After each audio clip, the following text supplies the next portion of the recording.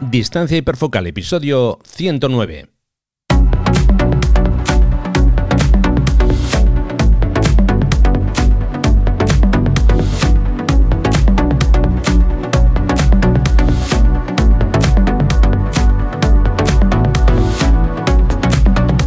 Hola, ¿qué tal? ¿Cómo estáis?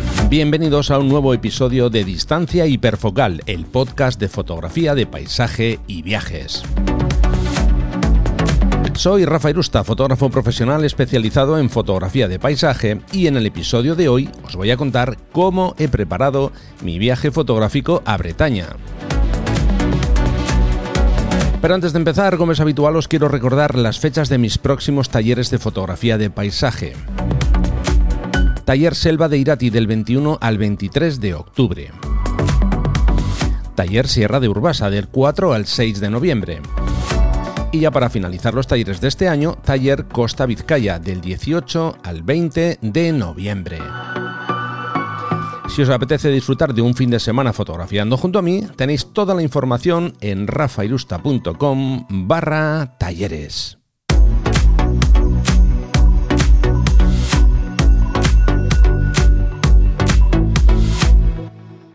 Episodio 109. Ya estamos aquí con un nuevo episodio y, como ya sabéis, todas las notas del programa os las voy a dejar en la entrada de mi blog, que vais a poder consultar en rafairusta.com/ y el número del episodio, rafairusta.com/109. Bueno, a ver, hace bastante tiempo, porque ya hace bastante tiempo de esto, que ya comentamos en el podcast sobre organización de viajes. Concretamente fue en los episodios número 17, en el que, bueno, yo os contaba cómo había hecho para preparar mi segundo viaje fotográfico a Escocia, y en el episodio número 60, en el que Sandra y yo contábamos cómo era el proceso que seguíamos cada uno a la hora de preparar nuestros viajes, con las herramientas que utilizábamos y demás. El caso es que yo he cambiado bastantes cosas a la hora de organizar. Ahora utilizo otras herramientas y gestiono mis viajes de otra forma. Y por eso hoy vamos a ver cómo lo hago. Como ya comento en el título del episodio, voy a hablar sobre los preparativos del viaje a Bretaña. Por cierto, que este es un viaje que Irache y yo ya teníamos preparado para ir en el mes de abril de 2020. ¿Y qué pasó en el mes de abril, o mejor dicho, en el mes de marzo de 2020? Como ya recordaréis, hemos pasado una pandemia, un confinamiento, y obviamente tuvimos que cancelarlo. Estaba previsto salir el día 1 de abril y regresar el día 12, pero nunca se pudo celebrar. ¿Qué pasa con esto? Que todo lo que teníamos guardado y ya preparado, pues lo hemos reciclado ahora, lo hemos sacado de nuevo a la luz y vamos a retomar este proyecto. Así que vamos a empezar por analizar cuál es el destino o de qué se trata este destino. Básicamente, Bretaña es una de las 13 regiones que, junto con los territorios de ultramar, conforman la República Francesa. Comprende la península, que se extiende unos 240 kilómetros hasta el Océano Atlántico, entre el Canal de la Mancha, por el norte, y el Golfo de Vizcaya, por el sur. Bretaña es una de las regiones francesas con mayor longitud de costas y, por lo tanto, aquí viene el kit de la cuestión, cuenta con un amplio catálogo de faros, un montón de faros. Por supuesto, ya sabéis que son elementos muy fotogénicos y, como podéis imaginar, pues esa es la intención principal de este viaje. A ver, para empezar, es un viaje con una clara diferencia sobre los que hemos hecho hasta la fecha. Básicamente porque no vamos a llegar a Francia en avión, no. Vamos a ir con nuestra propia furgoneta. Y esto, por supuesto, ha marcado completamente la forma de preparar el viaje y la forma de encarar este viaje. En cuanto a la parte logística, de entrada no hay que reservar vuelos ni hay que reservar vehículo de alquiler, que son dos elementos importantes cuando hemos ido de viaje a otros lugares. Pero en este caso, aunque no tenemos vuelos y no tenemos vehículo de alquiler, sí que tenemos que afrontar otros retos diferentes a los habituales, con los que no nos hemos encontrado hasta ahora, claro. Básicamente tenemos que gestionar el alojamiento buscando zonas de pernocta, bien sea campings, áreas habilitadas y demás, en zonas autorizadas, por supuesto, y nos tenemos que asegurar que en alguna de ellas, por lo menos, podamos llenar depósitos de agua, podamos vaciar aguas grises y el váter químico, y todo eso, como digo, hay que tenerlo en cuenta. Y luego, además, claro, que estas localizaciones estos lugares de pernocta queden cerca de las localizaciones que queremos fotografiar. De eso se trata, de estar lo más cerca posible de los lugares.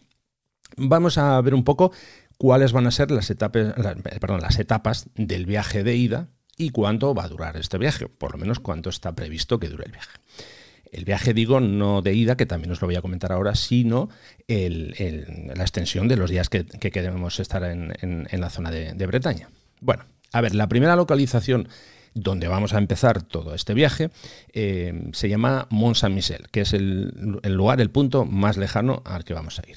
Está situado aproximadamente a unos 900 kilómetros, 920, según dice Google Maps, y la duración estimada del viaje va a ser unas 9 horas y media, que siempre va a ser algo más porque vamos a hacer paradas, lógicamente. Hemos dividido el desplazamiento en 3 etapas, aproximadamente una duración de unas 3 horas, un poco más, en cada una de estas etapas, básicamente pues porque hay que descansar, no vamos a pegarnos la paliza de conducir 5 horas, 6 todas de golpe, no, mejor.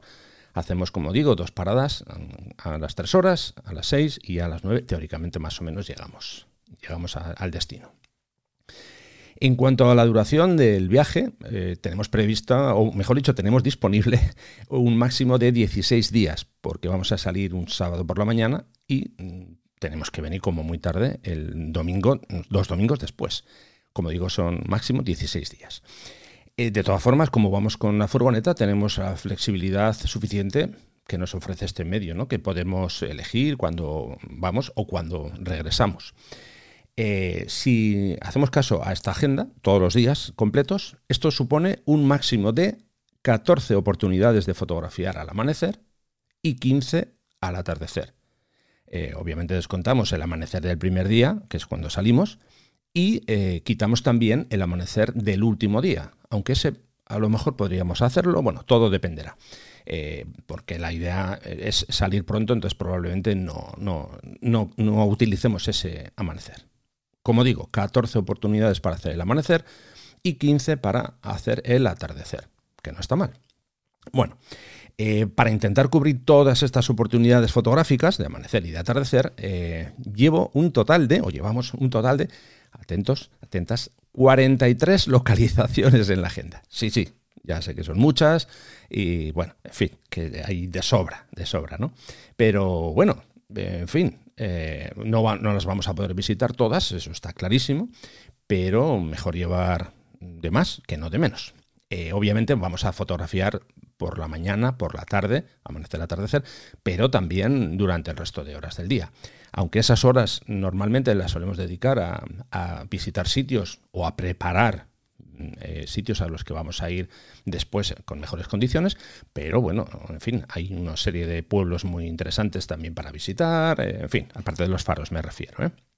Así que bueno, pues lo que haremos será las localizaciones que no podamos visitar, nos las guardaremos para una segunda visita, que bastante probable es que haya una segunda visita. Esto es, vamos a decir, una primera toma de contacto y luego pues ya veremos si hay que dar una segunda oportunidad a esta zona, que yo creo que sí. Bueno, una vez que hemos hecho un repaso así un poco general de lo que va a ser el viaje, vamos a centrarnos ya más en los aspectos puramente fotográficos. Los he dividido en 4 apartados. Apartado 1. Se trata de la búsqueda de las localizaciones y las zonas de interés fotográfico, básicamente. Punto 2. Horarios de interés. Normalmente los horarios que más me interesa tener controlados son el horario de amanecer y el horario de atardecer, aunque bueno, siempre hay situaciones, por ejemplo, que también conviene tener controladas. En el caso de la visita a Mont-Saint-Michel, por ejemplo, pues bueno, el horario de apertura de la abadía, el horario de apertura de la propia isla en sí. Si queremos hacer alguna visita al interior de algunos de los faros que se pueden visitar, bueno, también hay que tener en cuenta esos horarios, claro, ese tipo de situaciones. Si queremos fotografiar situaciones, esto lo digo ya más en plan general, en las que queremos fotografiar la luna o que queremos fotografiar la Vía Láctea, pues bueno, también hay que tener en cuenta, por supuesto. Apartado 3, y muy importante porque como vamos a fotografiar prácticamente casi en exclusiva costa, hay que tener en cuenta las mareas. Eso es algo fundamental. Ya esto lo he contado muchas veces, aquella frase de es que no hemos tenido suerte con las mareas. A ver, las mareas las podemos conocer con muchísima antelación. Entonces, no me sirve lo de es que no hemos tenido suerte con las mareas. Si tú conoces las mareas, puedes organizarte para ir a unos sitios o a otros. Luego, otra cosa será que como es una zona que no conocemos, a lo mejor vamos a un lugar con marea baja y hubiera sido mejor ir con marea un poco más alta. Bueno, esos son detalles, digamos, menores, pero lo principal es saber si la zona a la que vamos a ir es segura por tema de mareas o no. Y luego el apartado número 4 ya sería la elaboración de las rutas fotográficas, porque una vez que tenemos las localizaciones buscadas, tenemos los horarios y tenemos las mareas, bueno, pues hay que elaborar rutas para que no nos movamos como un pollo sin cabeza de ahora voy aquí, espera, que voy para el otro lado, no. Me gusta intentar agruparlo todo y tenerlo bastante controlado. El caso es que hay un quinto punto, un quinto apartado, que depende del primero. Y básicamente es una subdivisión dentro de la búsqueda de localizaciones y zonas de interés fotográfica que tiene que ver con la búsqueda y análisis de localizaciones donde voy a poder volar el dron. Sí, porque este es el primer viaje que hago a otro país llevando mi dron, mi Air 2S. Entonces voy con la intención, obviamente, de volarlo, que es otro de los retos de este viaje, ¿no? Llevar el dron, implementarlo dentro del flujo de trabajo habitual que tengo cuando hago fotografías en una serie de localizaciones.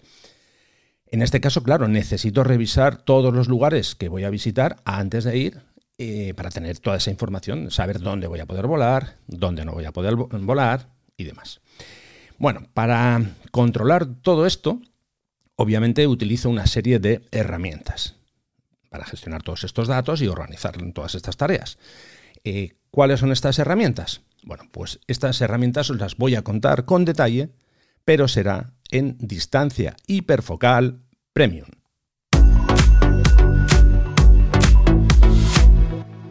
¿Qué es distancia hiperfocal premium? ¿Y cómo puedo escucharlo? Bueno, muy sencillo. Distancia hiperfocal premium es un complemento adicional del podcast Distancia hiperfocal.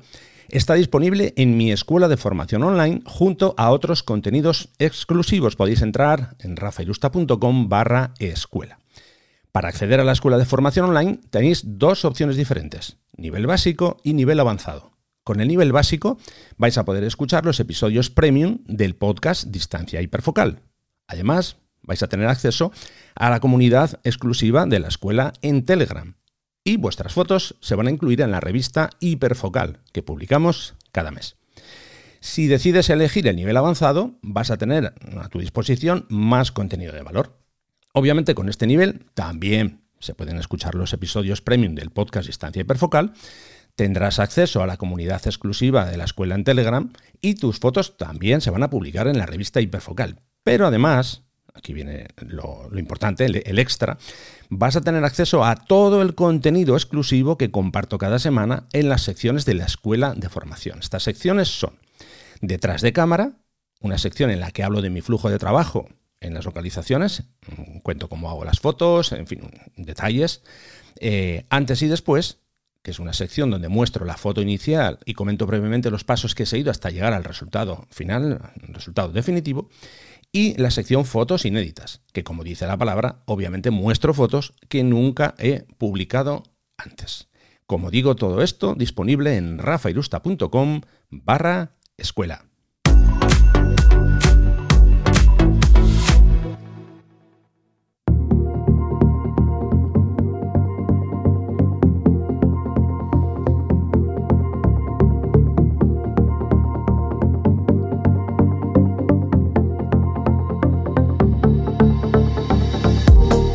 Y hasta aquí el episodio en abierto de hoy. Antes de despedirme, por supuesto, os voy a recordar que podéis consultar las fechas de mis próximos talleres de fotografía de paisaje en rafairusta.com/talleres.